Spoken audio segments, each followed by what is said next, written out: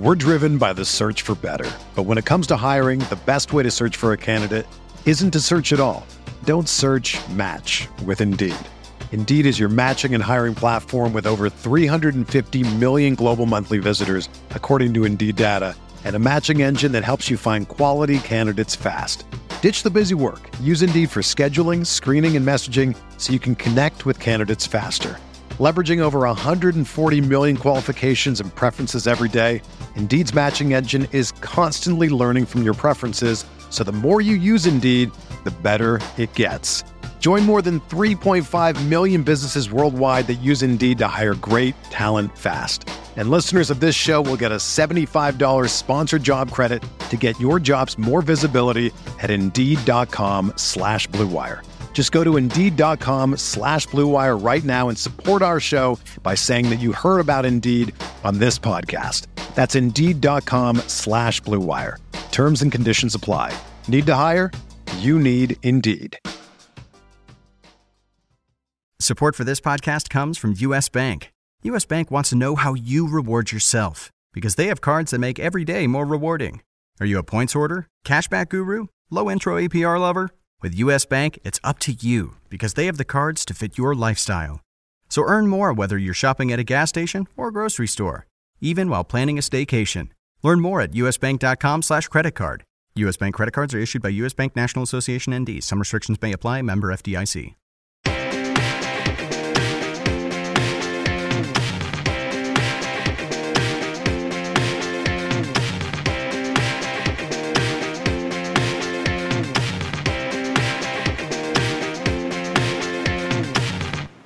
Hi there, hockey fans, and welcome to Puckcast with Statsman and AJ, RotoWire's hockey podcast show. I'm Paul Bruno, and you can follow me, as usual, at Statsman22, and I'm joined, as always, by AJ Scholz, who's an excellent follow for hockey fans, at AJ Scholz24. That's AJSCHOLZ24. And AJ, we're nicely into the new year now, and people are back into their routines at work and school, etc. And we're turning the second half of the hockey season right now. But I'm curious to know, on an ugly-looking Tuesday morning here in Toronto, are things okay in your neck of the woods? Yeah, it's not much better here either. We got a gross kind of wintry mix coming down. The roads are a little icy. You throw in some bad drivers there, and we're actually kind of lucky I made it this morning. At one point there, it looked like you might have to record the Puckcast by yourself. Well, I would have deferred it. There's no way I'm doing this by myself. It's good to have the banter back and forth, and I almost like more when we disagree on points than when we agree. It's kind of more fun. Yeah, that is an enjoyable part. I'm racking up all the loonies, although not sure how much that's really going to buy me. You think so, eh? But, yeah, as always, before we get on with the program, I want to remind listeners that throughout the week, if you have questions about your lineups, fantasy hockey, or just hockey in general, you can tweet at us, and we'll try and answer your questions during our next podcast or throughout the week. And as Paul mentioned, you can follow me at AJ Scholz24, and you can follow Paul the Statsman at Statsman22. All right, and we invite our listeners to please keep your thoughts and questions coming. We help them in daily fantasy, and we help some people in season long, too. I remember there was a question a couple of weeks ago about Duncan Keith. The guy wanted to dump him. Boy, oh boy, have you seen what Keith's done lately? I hope he hasn't gotten rid of him. But we try to help people on a daily basis, not just once a week when we do the pod. And now we added a second show on later in the week on Thursdays to handle the DFS format on another busy night in the NHL. So please circle back to us a little bit later this week for that episode as well.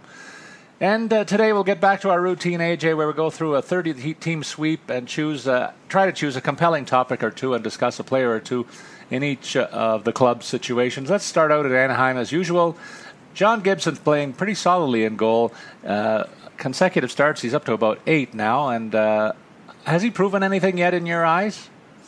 So what I like about Gibson is that he can keep you in games. If it's close, he's not necessarily going to lose them for you, but he's not going to win them for you, in my opinion, either. So he's kind of middle of the road in that sense. Not quite tier 1, but a solid backstop for you. And then another thing in Anaheim, what about Ryan Getzlaf and Perry? They're not getting in too many goals, and Getzlaf's out of the lineup, but they have had other guys on that offense pick up the slack a little bit, so it's a little deeper than what we've seen in the past, thank goodness for them. What's your thoughts? Yeah, I agree. As you mentioned, Getzlaf has missed the last 3 games in a row with a lower body injury. Not sure if he's going to play tonight against Dallas. I'm not too concerned about Perry. What he's been lacking in goals, he's been making up with assists. He's got 23 on the year already, so pacing ahead of usual for him. We've highlighted a couple of different guys. I think Nick Ritchie has contributed as well as one can expect from the third line, as well as we've highlighted on several occasions, Jakob Silfverberg is definitely stepping up for him. Exactly. So it's not just a one-trick pony or a one-line pony there right now, and they're starting to get back into the mix in that division. Still in the West Coast, we're looking at a team like Arizona. I think it was a good call to send Strome to the World Juniors. He captained Team Canada, and they lost in that epic final against the... Oh, did they? They lost that, Paul. I forgot. I'm glossing over it. It's a shootout loss. You know how I feel about shootouts. They could probably still be playing that overtime. It was a wonderful session. I don't care who won or lost as much as you do, I guess. But, no, it was a great game, and it's a sad thing that it had to end that way. But Strome, I think, really took advantage of the time there to get his game in order, and I think it's a good experience for him that will make him better as a hockey player when he gets back to the National Hockey League. I think it was a good call by Arizona to send him down. Yeah, I agree. I think we were both kind of on that train throughout the season. I think at one point we probably were both questioning why they didn't do it sooner than they did, but definitely a good place for him to be and time for him to develop some of those leadership skills, as you mentioned, by captaining Team Canada. And another thing that I like that they're doing in Arizona, they grabbed a couple of guys who are former first-rounders. They struggled in other stops in the NHL, but they get another good crack at things in Arizona situation. Peter Holland came from the Leafs, and he played well in fits and starts here, but in Toronto. But he's getting a better shot in Arizona at regular ice time. And now Burmistrov has been picked up on waivers by Arizona. This is another guy that was a former first-round pick. Both these guys, big body players with some skill, upside skill possibilities. I think that I like what they're doing here in Arizona in that regard. Yeah, I really like both those pickups as well. Both these guys are going to be free agents next year. And as you mentioned, they weren't playing at their old club. This basically becomes an extended tryout for them that doesn't really cost the Coyotes anything. They can test these guys out, see what they still have, and if they want, look to re-sign them next season. Yeah, and in the meantime, they're getting quality fill in their lineup from these guys with that first-round pedigree, as I said. Over in Boston, I'm a little bit concerned here, AJ, I got to admit. If not for the heroics of Tuukka Rask, this team's in big trouble. As it is, they're barely holding on to the final playoff spot in the Atlantic Division, and I think that my Maple Leafs are going to give them a good run for the money, maybe even the Buffalo Sabres. It's not a lock that the Bruins make the playoffs. Their 2 veteran centers are over 30 and underperforming, and not much to cling on to beyond them, apart from a guy named Dave Pasternak. We've talked about him a little bit. Yeah, the biggest concern, as you mentioned, is if anything were to happen to Rask, especially they had a big shakeup in the backup spot. They waived Khudobin and brought up Zane McIntyre, who got absolutely shelled in his first appearance after that call-up. Brad Marchand's still leading the team in points. But yeah, Bergeron having just 8 goals and 7 assists is certainly concerning, especially after, how well he performed at the World Cup. It seemed like he was primed to have, a top-notch season and has really dropped off after that. Yeah, you're right about that. And over in Buffalo, Kyle Okposo still their leading scorer. I don't know if that's a great sign, but he was a great signing in the offseason. They paid a lot of money to bring him in. But in terms of the rebuild process, I think people are starting to wonder just a little bit when they see what's going on in Edmonton and Toronto and how they didn't sign too many. Well, Edmonton did sign Lucic, but they haven't spent a ton of money in either place. They both have some cap room where instead the Buffalo team is kind of almost tapped out in terms of the high-end money that they can afford to spend. So I'm a little concerned there about the rebuild. I might say it's stalled a little bit over in Buffalo. What's your impression? Yeah, that's a great term for it. Definitely stalled. And number one, in my opinion, as I've mentioned all season long, is goaltending. Lerner might be able to throw some punches here or there, but he's allowed 3 goals in 4 straight games. Yeah. And after that, it's a lack of production from Evander Kane. 14 points, but a -10 on the year. And that cap hit of $6 million annually, that you're going to want a whole lot more production at that cost.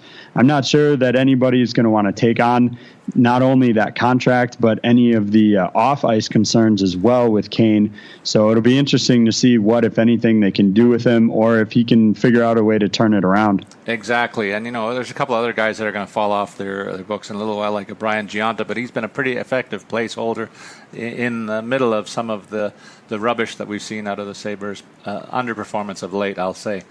Over in Calgary, when we first think about the young guns up front, we think about the two names, Monahan and Gaudreau. But most recently, Michael Backlund has been impactful of late with a six-game point streak that includes a total of 11 points. So he's on fire over there. And the same can be said for Michael Frolik. So they've got basically a second set of forwards that are really producing, and they can build two solid lines, maybe even parts of three around these guys. And that's a positive sign up front.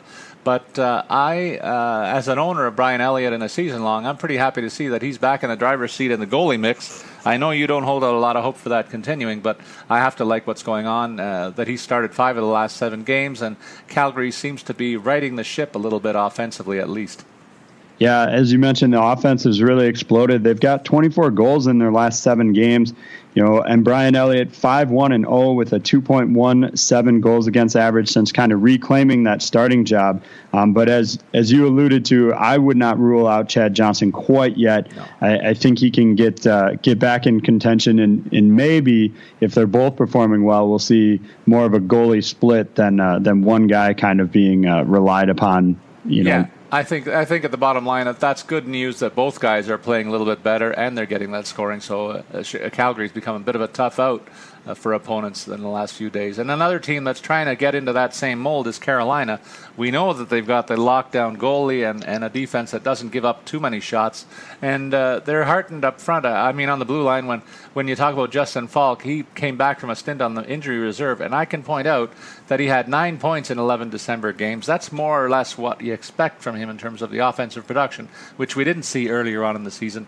But it's the 3 young Scandinavian forwards that are leading this team of late. I'm talking about Teravainen, Aho, and Rask, giving them a new look up front and some hope finally offensively, AJ. Yeah, the team's suddenly just 5 points behind the Flyers for a wild card spot after that strong December. They went 7-4-3, that month, and those guys have combined for 14 goals and 20 helpers since the beginning of last month. And for me though, I think Rask would be my go-to guy out of those 3. He can be a little streaky, but I think he offers the most upside, especially in daily formats. What about in Chicago? This is a team that, we don't want to ever count them out because they're certainly the one salary cap post-salary cap dynasty team that you can point to other than Los Angeles, I guess. And as I said, Duncan Keith is on fire among the top scoring D-men in the league with 11 points in his last 12 games. We didn't give up on him, and we hope you guys didn't in your daily and season long. He's still one of the guys who I look to as a top-tier defenseman in the league, and we talked one of our followers out of dropping him, and I hope that that list was a very short one in terms of considering dropping him. But another guy that's worth the discussion today is Vince Hinostroza. He's taken a top 6 minutes role with 6 points in his last 11 games. That's about a 45-point pace. Certainly not what anybody would have expected of Hinostroza. He's a nice plug-in, playing with some of the more dynamic players in that part of the lineup here in Chicago, isn't he? He is, but my concern there is, who he's paired up with. He's with Taves and Hossa. If Joe Quenneville shakes things up and sends him down to maybe a second or even a third line spot, I doubt he's going to produce anywhere near the numbers we've been seeing lately. So I would maybe hedge on him, or if you can pick him off the waiver wire now, let him perform well, and then trading him to somebody else in your league at the right time. And you mentioned Duncan Keith's production. What's most impressive about that is how it's been basically a revolving door for who his mate is there on that top pairing. Hjalmarsson's it right now. They've had TVR up there. Seabrooks played with him a little bit, but it seems not to matter to him. Whoever is standing next to him on the blue line, he just keeps doing his thing. That's for sure. And talking about doing their thing, Colorado is, but they stink, man. I don't know. They're really creating some distance between them and everybody else for the best shot at the first lottery pick, I guess, is what they're looking forward to. The thing they got going for them, though, as we look forward to the trade deadline, which is still over a month away, there's fewer sellers than buyers here. There's not a lot of teams that are right out of contention, so they may be able to drive the price up on some players that are in the 30-something range in terms of their age. And I'm talking about Iginla, Tootin, and Boschman. The latter two are two good puck-moving defensemen, and Boschman is actually a pretty good all-around defenseman. Those two rear guards could really be helpful in terms of an extended playoff run where it's kind of a war of attrition and you really have to bolster your depth, and so those guys would be excellent add-ons. And Iginla, what can you say? This guy's a warrior, and I'd hate to see him play out the string in a non-playoff year. I'd love to see him moved at the deadline. So these are three names that should be in the middle of trade talks in Colorado. And to me, AJ, that's pretty much all this team has to look forward to the rest of the season. Yeah, I think the problem is none of those guys has more than 15 points this season, which I'm not sure what the market is going to be there. If they really want some kind of return as far as a rebuild goes, I think they need to really seriously consider putting up Landeskog or McKinnon to really stockpile some draft picks, because I don't think teams are going to pay up the type of return you want in order to rebuild for, Iginla, Tootin, and Boschman. Yeah, you may have a point there. I mean, you're selling their experience more than their current production is what my point is. I really think, though, I got to disagree with you. If they start to tear it down with movement of Landeskog and McKinnon, those two are cornerstones to what they have. They're young guys, and you expect that you can build around them. It's like they're in their mid-20s and lots of good years left for both of them, I think. And they're just caught up in the terrible situation that the team finds itself in right now. They can't do it by themselves, and there's just not enough of a supporting cast. So I would hesitate to go the full Monty that you're calling for. It remains to be seen, though, which direction they take. I just think it's the easy way to get a couple of smaller assets. I'm not saying first-round draft picks for any of the three names that I mentioned, but maybe you can get a couple of thirds and maybe a second even in some for the three guys that I'm talking about. And that helps. You got to have volume at the draft table, because you're going to make mistakes sometimes, but you're going to hit on volume, I think.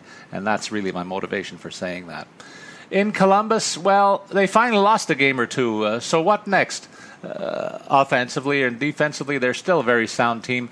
I think it's worth noting that a couple of names that we've been watching very closely. For me, Seth Jones, I knew he was a good, solid defenseman, but he seems to be piling up some points, AJ, too, and could join that top D-man club in the league.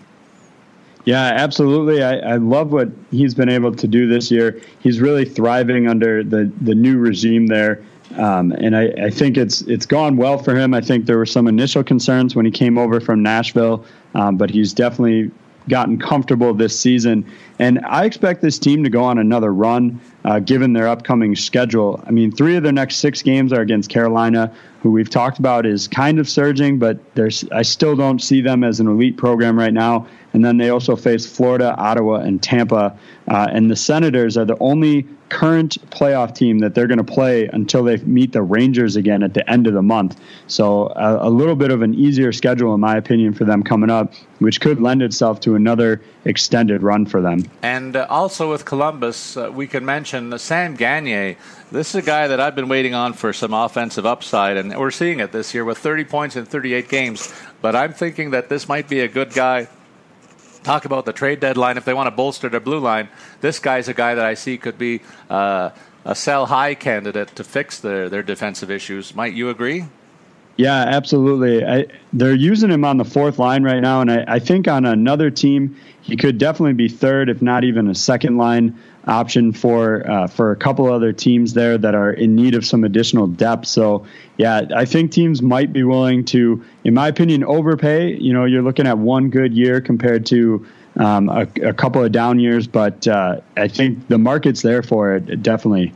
And over in Dallas, well, what we can point to is that they've been better defensively in the last 10 games. Maybe it's a function of getting a little bit healthier too, but I noted that they've paired up a couple of Euro stars in Lindell and Klingberg on their blue line, and they've led to a two-way surge by the team. So I see that as a positive element there, but I know that you got a good Twitter question that you want to get to when we're talking about the Dallas situation.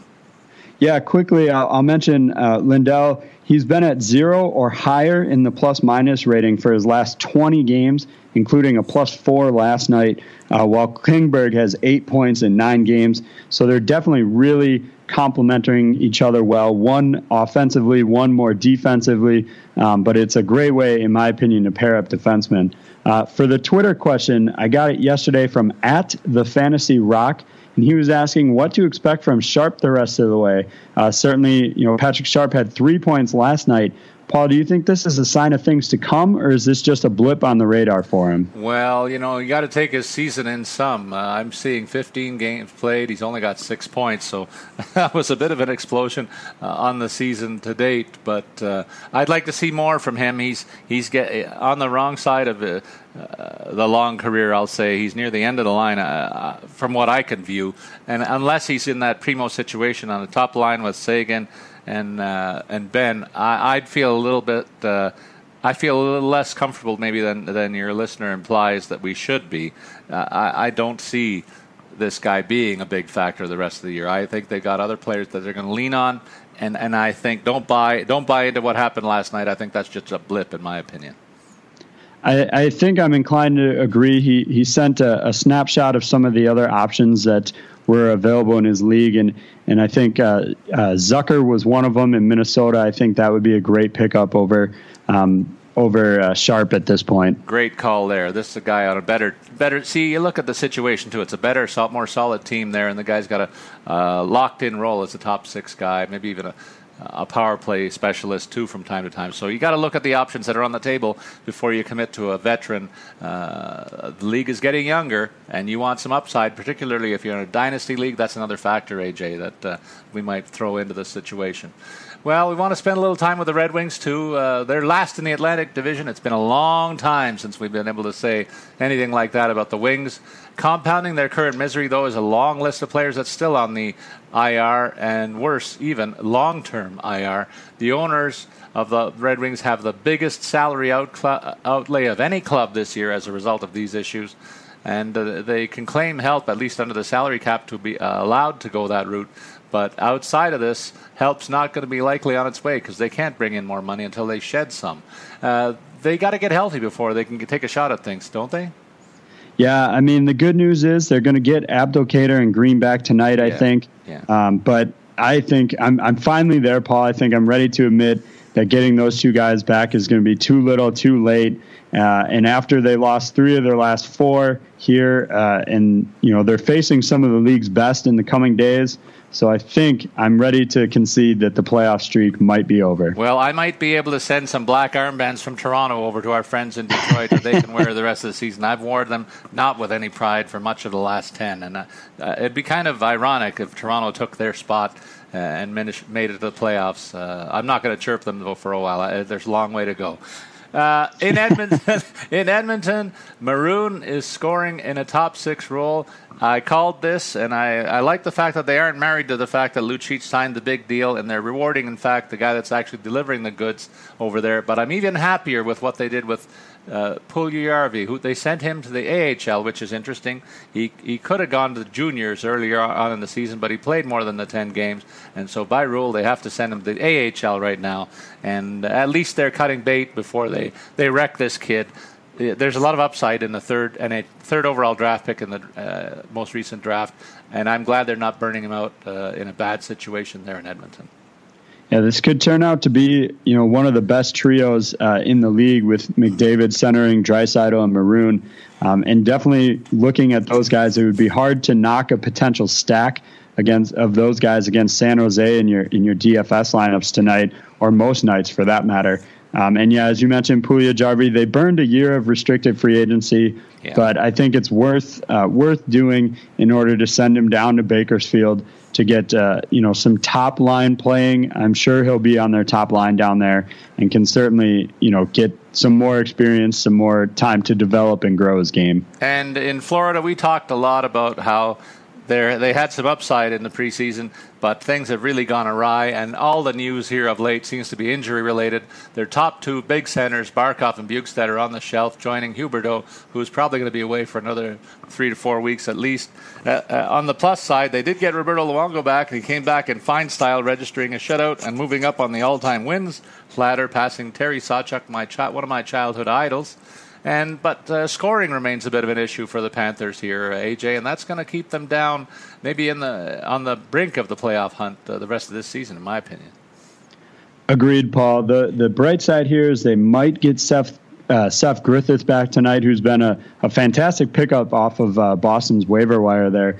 But all season long, we've highlighted Jonathan Marchessault as the lone kind of offensive bright spot on this team. He's got 5 points in the last 6, but it's just not enough, as you mentioned, Paul. And if not for Luongo, this very well could be a lottery team.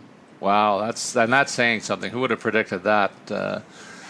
In Los Angeles, this won't be a lottery team, we don't think. Jake Muzzin's minutes have gone up. They spiked pretty considerably over the last 4 games. He has 4 points of the 11 that he's got this year. This is a guy who's flirted with 40 points in the past, earlier in his career, as recently as last couple of years, in fact.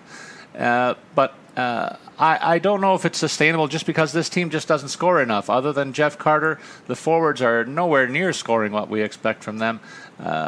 Can they hold the fort there? I do have to point out that Marian Gabourik's nightmarish streak finally came to an end.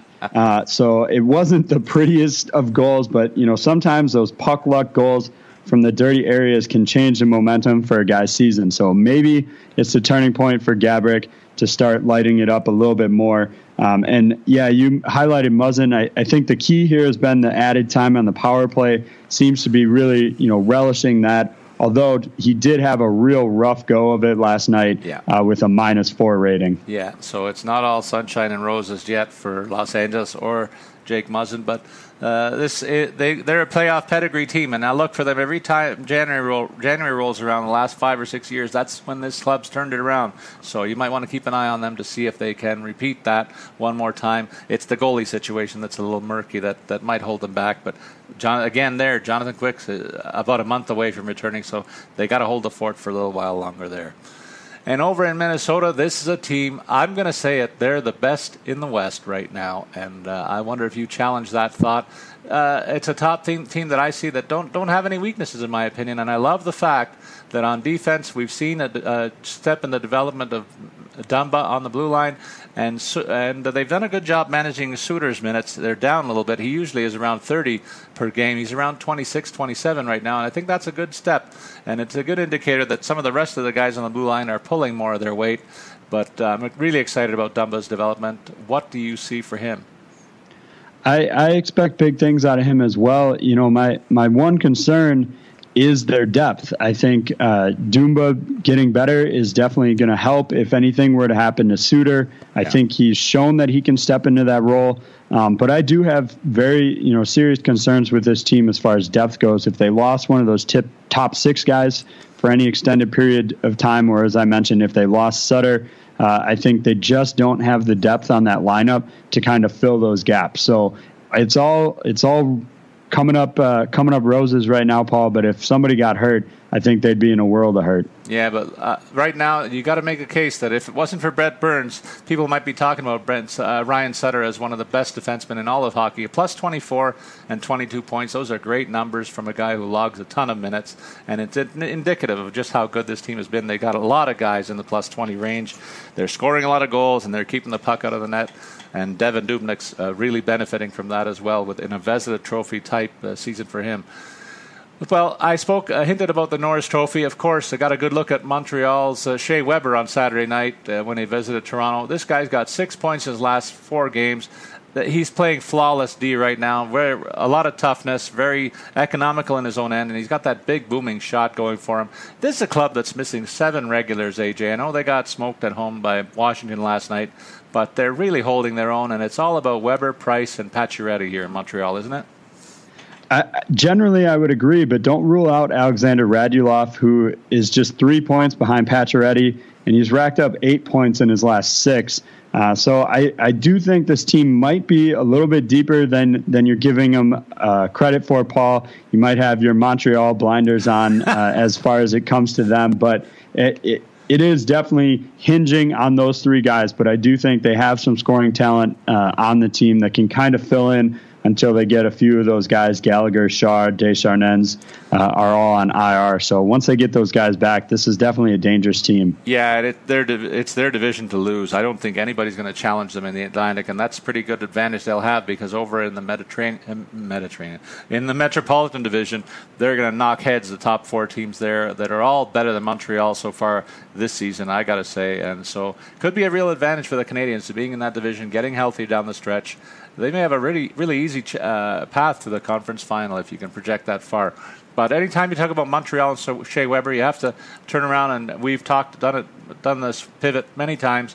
PK Subban is on the IR for 2 more weeks at least with an upper body hurt. But the good news in Nashville is their young wonder kid Forsberg is waking up offensively with 6 points in his last 7 games. Is he turning the corner, or is this just a blip, AJ? What do you see for this offense and this kid in particular? I do think I see good things coming up for Forsberg here. I've been waiting for it for a while this season. You know, he's put up, over 60 points the last 2 years, and just seemed like I give his early season struggles are more the exception rather than the rule. I think we're finally seeing him turn it around this year. Whatever was holding him back, it seems like he's shaken off. And I do want to point out they did lose their leading scorer, James Neal, to IR as well. That's another huge hit for them. And, they're going to really need Forsberg to be absolutely on top of his game to try and fill that gap. I think the one silver lining here is that Subban really wasn't doing much to begin with. So it makes it easier to replace his offensive production with a guy like Ryan Ellis. But, if you got to find the silver lining, that's it. And we find a silver lining in New Jersey. This is a team that is like Carolina for me, and we've talked about the big X through rosters at the beginning of the season. Those 2 clubs got the big X from me, but right now both of them are showing good balanced offense, at least in the top 6 in New Jersey. They're getting scoring from about 6 or 7 different forwards, where before it was a one-line team you had to scrape together. Trouble is, in goal, Schneider's looked very ordinary of late, and he's taken a big step backward from last year's high level of play. I think he's troubled also by the fact that there's 3 big injuries on the defensive end of things for this club. So they're getting more offense, but surprisingly, their defense is suffering. Yeah, I think you're dead on there, Paul. The Devils are giving up 31.3 shots per night, with Schneider starting 8 of the team's last 10 games. So looking, I think, as you mentioned, a little overworked there.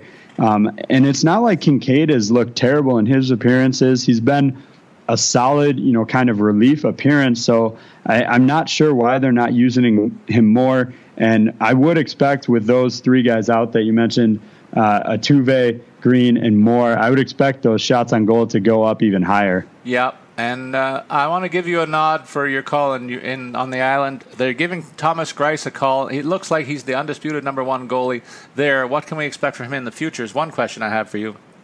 But I think they may have found something on that first line. They've kind of had a revolving door of options around Tavares in the last year and a half, 2 years there, but maybe have settled on a combination that I think works. They've got Anders Lee, who broke out in a fine rookie campaign, and he's built on that this year, thriving with Tavares and Bailey, who's another great playmaker on the wing. So definitely you got 2 guys who can get the puck to their sniper, and Tavares is a great all-around forward. So I like the makeup of this line.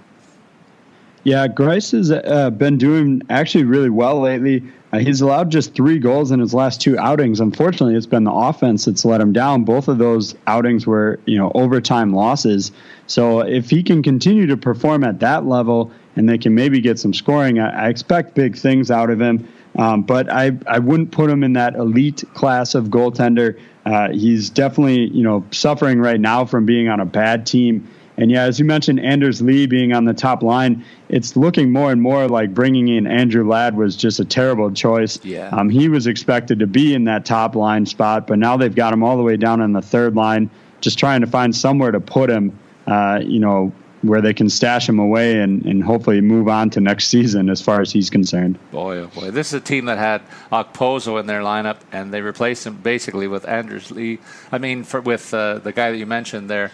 And really, he's not lived up to that. So I wonder if they could undo things and make a trade for one of those guys to get it back to square one. They would love to be able to close their eyes and make that happen. It's just not going to. It's just a shame that things go that way on the island more often than not in recent years. And pretty soon it's going to be time to blow that thing up. I really do believe, because Greiss, like you said, not the number one goalie that most other teams cherish or look forward to putting in there. I think he's a stopgap guy myself. New York Rangers, there are no stopgaps here, AJ. In fact, they're making chicken soup out of chicken you-know-what when they got a guy like Michael Grabner, who was a star of the week in the NHL this past week. I got a year full of this guy last year in Toronto, and he was awful, but he's thriving because around him they've got 5 other guys who are on at least a 60-point pace in terms of their season-long possibilities up front. And on the blue line, Nick Holden, a name that we didn't mention too much when we talked about high-end defensemen at the beginning of the year. He's sparkling right now on a second pairing, and he's insulated by one of the best defensive defensemen in the league in Dan Girardi. And I also want to add the note about Rick Nash. They haven't even got this guy playing, and they're still rolling along in the Metro Division. He's missed 8 games with a groin injury. I wonder when we're going to see him. There's no real news yet on the horizon there that I know of. Yeah, the key, I think, for this team is the unselfish play. I mean, as you mentioned, having 5 guys on a 60-point pace, that means the puck's being shared between the guys. Nobody's trying to be the go-to, and I really think that's been what's helped them the last couple of years. We've talked about in the past that there's no one kind of key guy that any other opposing teams can key in on, and it makes it harder to stop them. It allows them to adapt and play different styles of game. And at the end of the day, when you've got King Henrique as the backstop, it's never going to be too bad in New York. Now, we've talked about the schedule in the past. It was one of the rants that I had when we talked about how some teams have a gap in their schedule and others have to play many, many back-to-back games. Ottawa's got a curious one, AJ, that I want to focus on for a minute. About a week and a half, they'll have played 47 games, 27 of which were home games. And they're hanging around on the periphery of playoff spot right now. But I think they're going to rue the day in the second half when they're going to be on the road a lot. And also, it's worth noting that they've gone with Mike Condon for 13 straight games. They're really working this kid hard. He's trying to hang in there. He's got a 6-5-2 mark in that stretch. But this could all go a glimmer in a hurry when they start to hit the road, I think.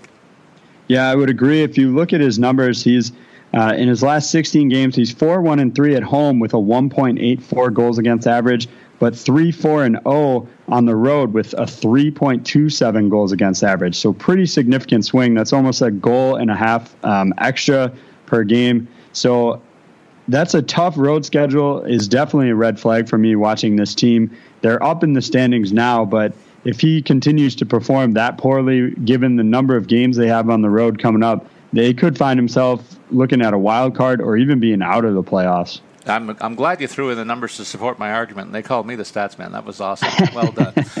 The Philadelphia Flyers, some cracks are starting to show here, just as in Ottawa. They've got 6 losses in their last 7 games before yesterday's play. Streit, also a veteran on the blue line. He's pushing 38, 39 years old.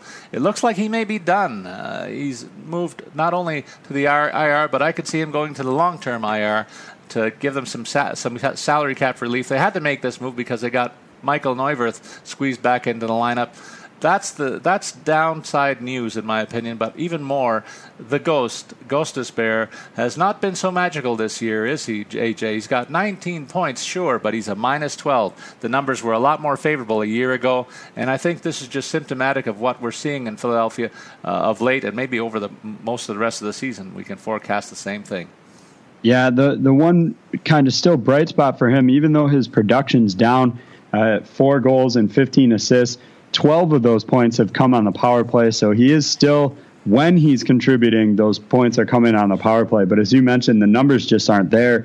And somehow, this boggles my mind, but somehow just having Michael Neuwirth on the 23-man roster causes Mason to completely fall apart. I don't understand what it is. Anytime Neuwirth is on the roster, he performs poorly. Mason's on a 6-game losing streak. Certainly it doesn't all fall to goaltending. Their scoring has dried up a little bit. They've only got 13 goals in their last 7 games. But how just having this guy as his backup suddenly makes him bad, I just don't get it. But if that's the case, if that's what it takes, all the more reason that they need to get rid of Neuwirth immediately. Well, here's a bit of an inside scoop that I got in the Toronto scene last year to speak to what Mason might be going through.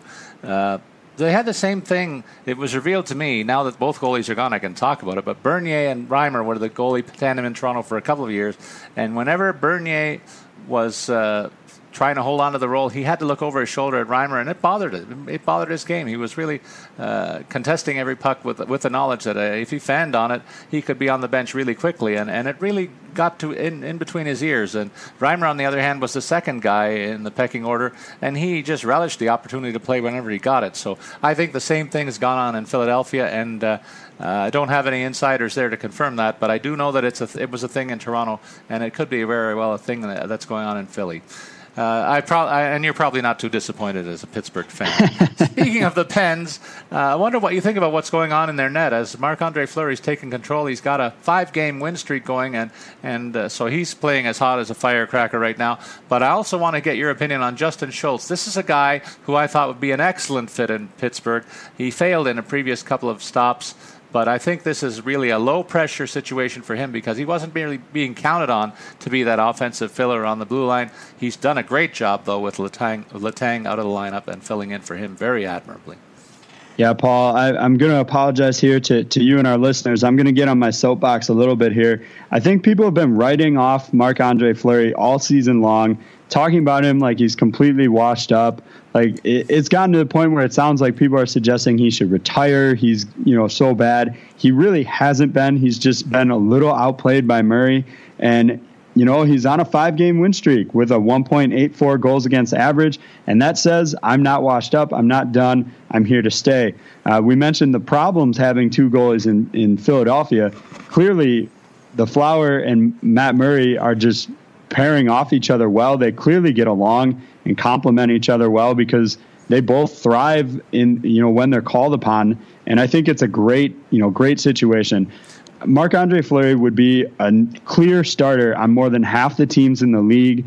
Why people are talking about him, why like he's all done and ready to, be put out to pasture is beyond me.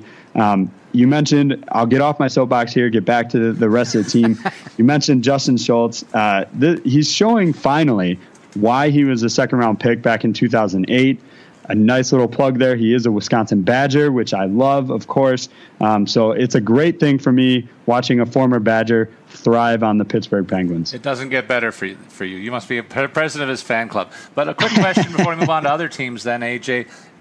Las Vegas is going to need a goalie.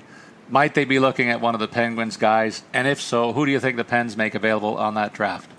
Yeah, I've been in favor of expansion for a long time, but now suddenly I'm not. I do think as much as I don't want to see him go, he's been such a staple on the team. I do think you have to consider youth as part of, your future success. And I think for that reason only, I think they need to make sure Murray is the one protected and maybe let them take the Flower, unfortunately. I don't want it to happen. I wish there's a way around it, and maybe they can come up with something. But if one guy has to go, I think it has to be Flower, only because you have to consider long-term and the youth option with Matt Murray. Yeah, I think that's probably the way they're going to have to go. I mentioned about the Norris Trophy situation. I don't know how you don't pick a guy like Brent Burns. He's my nominee, certainly the best in the West, enjoying a career-best season. When you think about the fact he was almost a point-a-game guy, he's at that level this year. The plus-minus is way up over what it was last year. I think he's head and shoulders the best defenseman in all of hockey when you consider the all-around game. The Sharks are spreading their offense around him, and they're also using Marleau on a third-line role. That speaks to what they're trying to do there, spread the wealth, while Timo Meier and LeBlanc are 2 left wingers who, neither one of us would have profiled them at the beginning of the season. They're holding down places in the first 2 lines.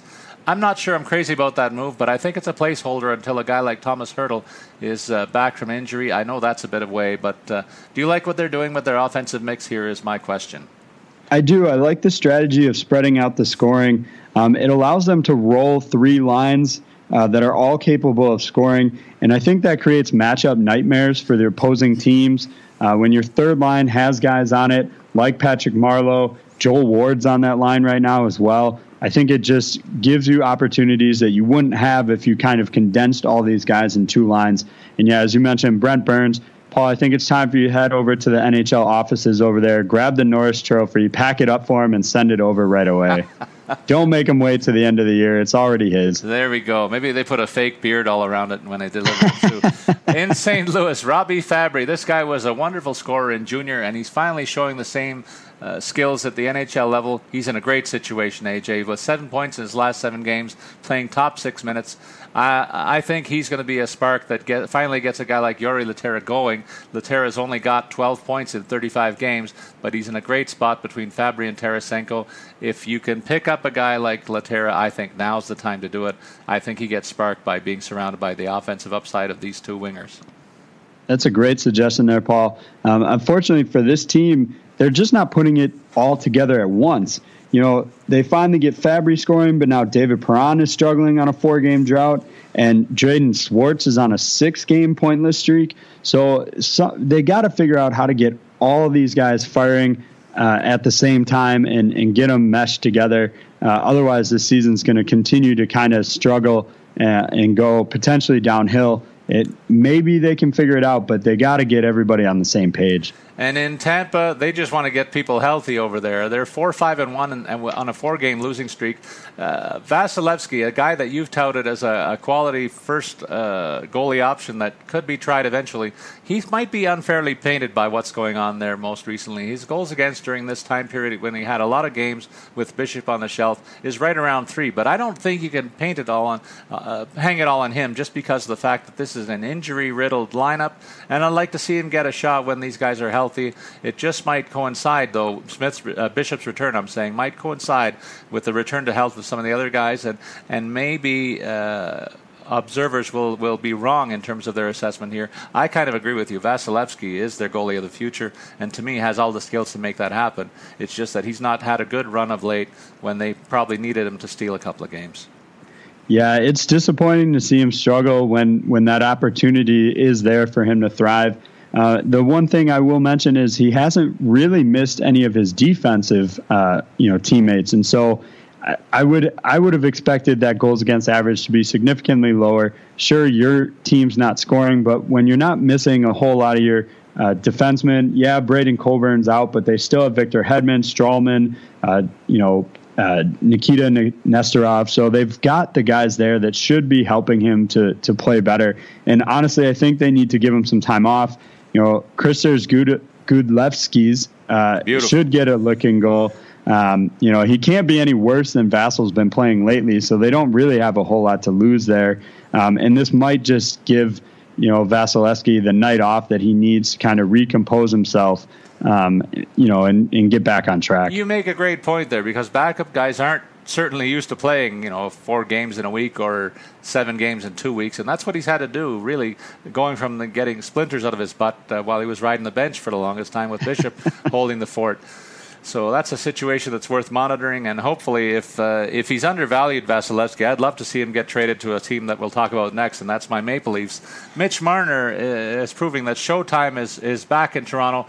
On Saturday night, they did lose the game, but this guy picked up 3 assists, 3 of the prettiest plays you'd ever want to see in terms of moving the puck around. He's on pace to shatter the club's rookie scoring mark from the point of view of assists. Well over the 40 mark is what's projected by the season's end. So that's the positive news. But on the negative side, I think they're finally to the point where they're overworking Frederik Andersen in goal.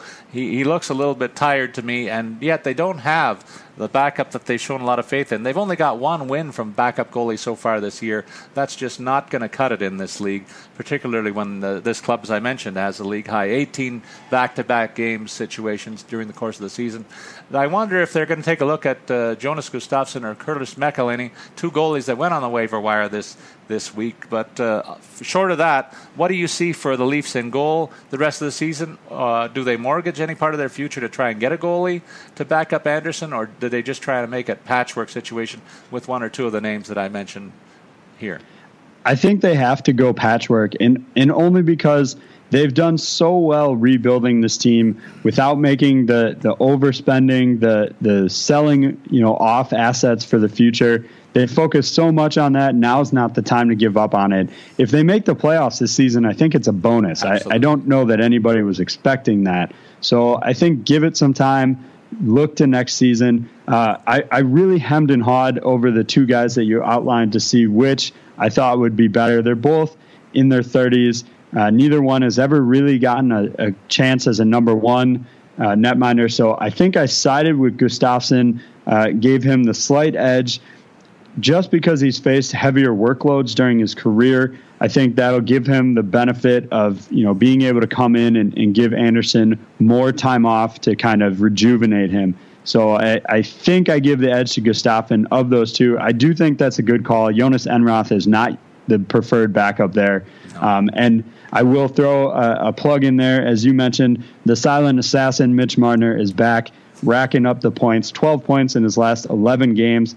And it was his second game with 3 assists this season. So love seeing him back and rolling and hoping that nickname can carry on. Maybe the rookie scoring leadership is going to come down to 2 Leafs because of what happened in Winnipeg. We'll get to that in a sec.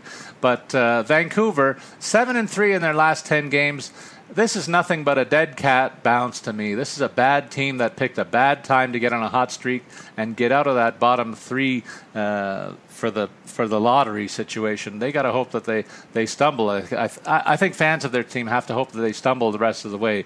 But I'm wondering, am I off base here, or do you think this team is really as good as they've shown in the last 10 games? No, even a blind squirrel finds a nut from time to time, Paul. Some of these wins, too, have come against terrible teams. They beat Colorado. They beat Arizona. So I don't expect this to carry on, especially when your leading scorer, Bo Horvat, is currently playing on your third line. So I'm not expecting this to carry forward, and I expect a drop-off here in the near future. Over in Washington, you have to be shaking a little bit knowing that Braden Holtby looks like he's back in the top of his game. Back-to-back shutouts that he goes into Montreal, gives up only 1, and they win there. This team may be 4th in the Metro Division, but they'd be 1st in the Atlantic. So pretty good squad there in Washington still. And John Carlson with 5 points his last 6 games before last night, proving that he really is an elite power play quarterback. Anybody that gave up on him gave up way too soon. The offense is clicking. The team goals against is under 2. I say watch out for the Caps. I won't worry about the Caps until they can have success in the postseason. They're always right there in the President's Trophy race during the regular season. They do great there. But, they just aren't, at least they haven't been a postseason team. And I'm not too worried about them quite yet. I will mention, we've talked about Alexander Ovechkin having a bit of a down year, had a huge night last night, 3 points. That is just his 8th multi-point game of the season. And while that may seem like a lot, just to put in comparison, Austin Matthews has 9, Connor McDavid has 15, Sidney Crosby has 14. So if he can get back to being, he should normally be leading that list of multi-point games. So if he can get back to scoring, they could be in a position to maybe dethrone the Penguins, but I'm not too worried about it. Not too worried about it quite yet until we get to some postseason success. All right. And what about in Winnipeg? All the talk has been about Patrick Laine's season to date, but it's overshadowed Nikolai Ehlers. This is a guy who a couple of years ago was touted as the most skilled guy coming out of that draft. He's finally arrived, AJ, having a wonderful year working with Laine on that top line. And so I wonder what you can tell us about him that I haven't already said. And then on defense, Jacob Trouba was the subject of much trade talk earlier in the season. People thinking, well, he won't stay in Winnipeg, will he? But he's become the most added player in fantasy, in season-long fantasy in the past week or two, playing very, very well on the blue line. I think that Ehlers has really benefited from the early season injuries that they had. I mean, Brian Little was out for a while. Mark Scheifele was out for a bit. So I think that forced him early in the season to kind of pick up that scoring. And it seems to have him clicking on all cylinders there. And I'll also mention Drew Stafford seems to be kind of coming along a little bit. That's a player that I think Buffalo had much higher expectations out of earlier. The change of scenery seems to be finally working its way out. He's certainly not going to be a top scorer every night, but if they can get some production out of him on either their second or third line, this is a dangerous team, even without Patrik Laine. But yeah, as you mentioned, that's a player that's going to be very hard to replace, if at all. Hopefully he'll be back soon for their hopes of a postseason. But yeah, that was a tough loss for them. Okay, it's time to get on with our FanDuel lineups for Tuesday's slate of games. I believe there's 7 games on tap tonight, and we will put together our lineups beginning with the center position. AJ, who do you got lining up in the middle tonight? Yeah, so I started it off with Ryan O'Reilly for 6,200. I normally, I'm sure our listeners have noticed, I tend to spend a little bit more at the center position, mostly because Sidney Crosby costs so much. But Ryan O'Reilly is matched up against the Flyers tonight, who we highlighted as a struggling team of late. So I love the matchup there. A relatively low-cost centerman. And then I went even cheaper at 5,200 for Bo Horvat. I highlighted him having been their leading scorer on the season. He's hot right now, so I'm hoping to capitalize on him. They're playing a slightly down Nashville team, although they do still have Pekka Rinne, so goals can be hard to come by. But I like both these matchups for low-cost guys that are having success right now, which is, as you know, the key to DFS. For your centers, Paul. Well, I spent a little bit more than you overall, but I'm going to make the case for Wenberg and Columbus against Carolina. Carolina, as we mentioned, is a team that's finding its legs offensively, but their defense has been suspect. Their goaltending ordinary. Columbus has been one of the top teams in the league just off that long winning streak, and I think they're going to rack up an easy victory tonight, maybe run up a score against Carolina. That's what I look for in the mix here when I try to look for players that I like. I look for the mismatches. I also see one on the other center spot with Logan Couture, $6,700. San Jose goes into Edmonton. Edmonton might be up against it tonight against a team that has a lot more just as much firepower, but maybe much more discipline than them. And I look for that to be the tiebreaker here, and Couture could really benefit, particularly on the special teams. 4 wingers, AJ. So I kicked it off with Artemi Panarin for 7,800. Chicago's playing against Detroit, which I think is a great matchup for them. Panarin's on a 2-game goal streak, so I think he can, keep carrying that forward. I expect big things out of him tonight.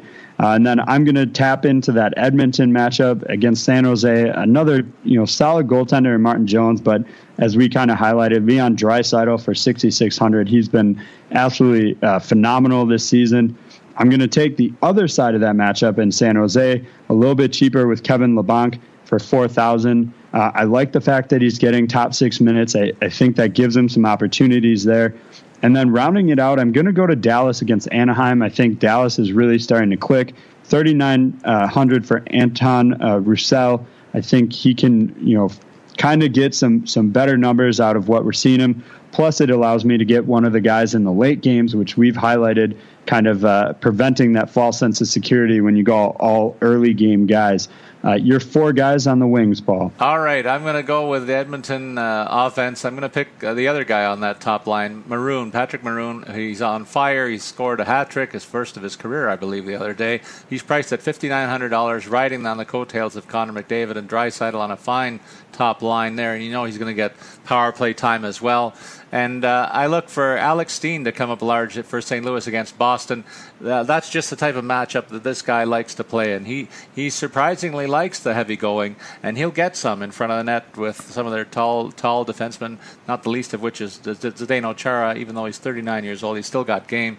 But St. Louis just has too much top to bottom for the Bruins, I think. And unless Tuukka Rask is right on top of his game, I think St. Louis wins this one easily, and Steen factors in.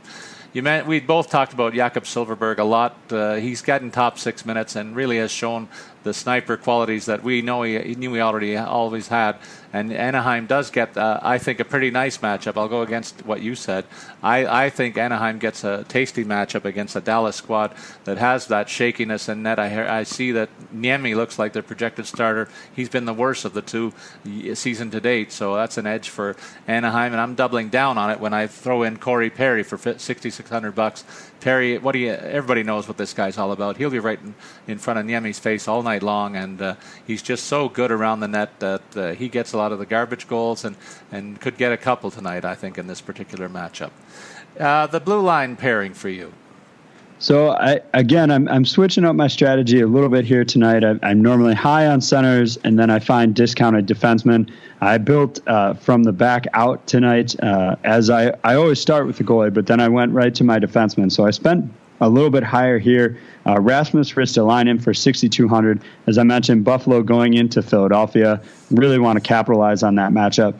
And then Roman Josi, 6,100 as Nashville face Vancouver. I expect that to be a high-scoring affair. I think they can put in some goals. I think Bo Horvat, as I mentioned, can put in some goals. So the lack of solid net minding there, I think, makes Roman Josi a solid play. What's your blue line look like, Paul? Well, my blue line is also going to contain a name that I want to talk a little bit about. First, I'm going to talk about Cam Fowler.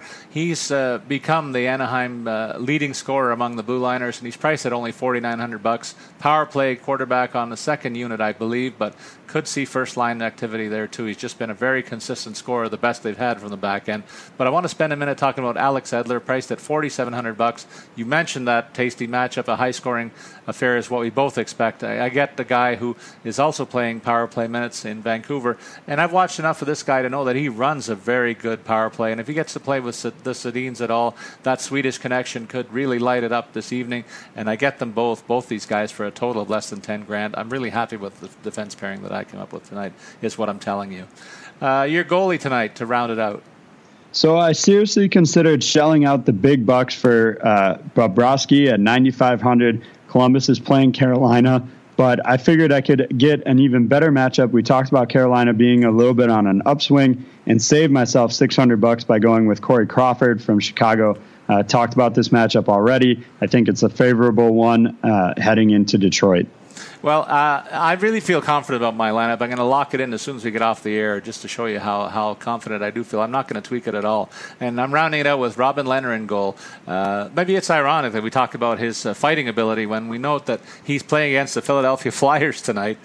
He's priced at $7,900, but we also talked about the fact the Flyers are on a losing streak, 6 of their last 7, and I'm counting on that continuing as they visit the Queen City, facing a Sabres team that should be motivated to give a good effort and possibly give Lehner a bit of a help, because he's faced over 35 shots in each of his last 6 or 7 games. That's a factor in terms of picking Lehner as well. I'm hoping he keeps the goals down and the shots, the save percentage will go up and be rewarded in FanDuel, because goalie saves are a factor there as well.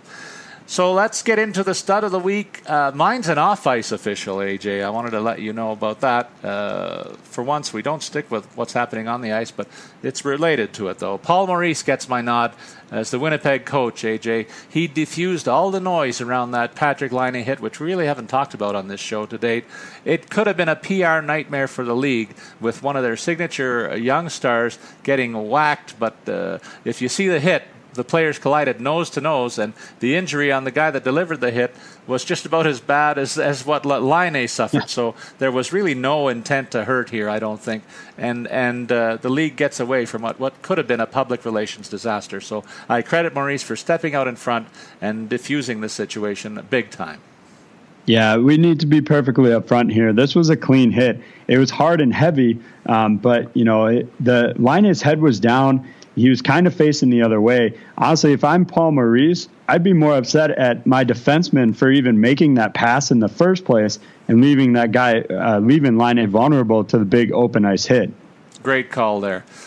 In terms of the rant of the week, we have touched on the fact, or in the history of my work on these pods, I talk about the equipment of the NHL and hockey in general getting better and better all over the place. But the one fundamental thing, sticks are not. And we're seeing so many of them snapping at the worst possible time. A guy passes the point, passes in front of that, the guy's wide open, takes a shot, and the stick shatters in his hands. Then you've also got the issue of sticks tapping each other, and one of them snaps the other guy's stick, and he gets called for a slashing penalty, where we used to see this stick tapping stuff and stick checking going on all the time in games. Now it's just because the DNA evidence is there and the stick snaps on an innocuous play, the guy's in the box. It's all about the quality of sticks regressing, not keeping up with the rest of the equipment. I think that's a sad commentary, one of the few on this sport that needs to be addressed as soon as possible. I think this is actually player-driven, in my opinion. The guys want the lighter sticks so they aren't as heavy. They want them to be able to bend and flex so they can get the extra power on their shot. But then they go and complain when they break. I mean, I do think the players have to decide one or the other. Either you want a strong stick that's not going to break, and in that case, we need to go back to the wooden sticks of old that were solid and durable, or you got to have the flexibility and the lightness. I think the players need to decide what they want, and they can't complain about them breaking when they're buying a stick that bends, almost 90 degrees, it seems like, on some of these shots. So it can't be both. AJ, I mean, the point was driven to me by one guy that used to play on the Leafs and he's now with the Penguins. That's Phil Kessel. He has one of the highest flexes on the sticks of anybody in the NHL, and he cannot take a slap shot because of it. It's like swinging a rubber band when you talk about a slap shot, but when it comes to the wrist shot, it really helps his game in that regard. So you sacrifice one shot for the type of other shot that he likes to deliver, and that really impacts on the quality of his sticks, which break a lot too. I know that from watching him up close and personal, and you must have seen that by now in Pittsburgh as well. Oh yeah, definitely seen some one-timers break on the power play. It's great for him when he's not on the power play. 5-on-5, that big flex and the quick release he has, it's great. But when he's on the power play trying to knock in a one-timer, it's a disaster waiting to happen. I kind of hold my breath when it's headed his way and hope they can send it to Malkin or Crosby instead, who don't have quite the same level of flex. So our message is fix the damn sticks. And that'll wrap it up for this week's podcast with Statsman and AJ. Remember to send your comments or questions on Twitter. To follow me, Paul Bruno at Statsman22, and you can follow AJ at AJ Scholz24. That's AJ SCHOLZ24. We ask you to look out for Puckcast Hockey Pod every week, and don't forget our Thursday DFS NHL Pod with me and AJ will be back later this week, so that you get all the latest news and our tips to stay ahead of the competition in your fantasy contest. So long, everybody.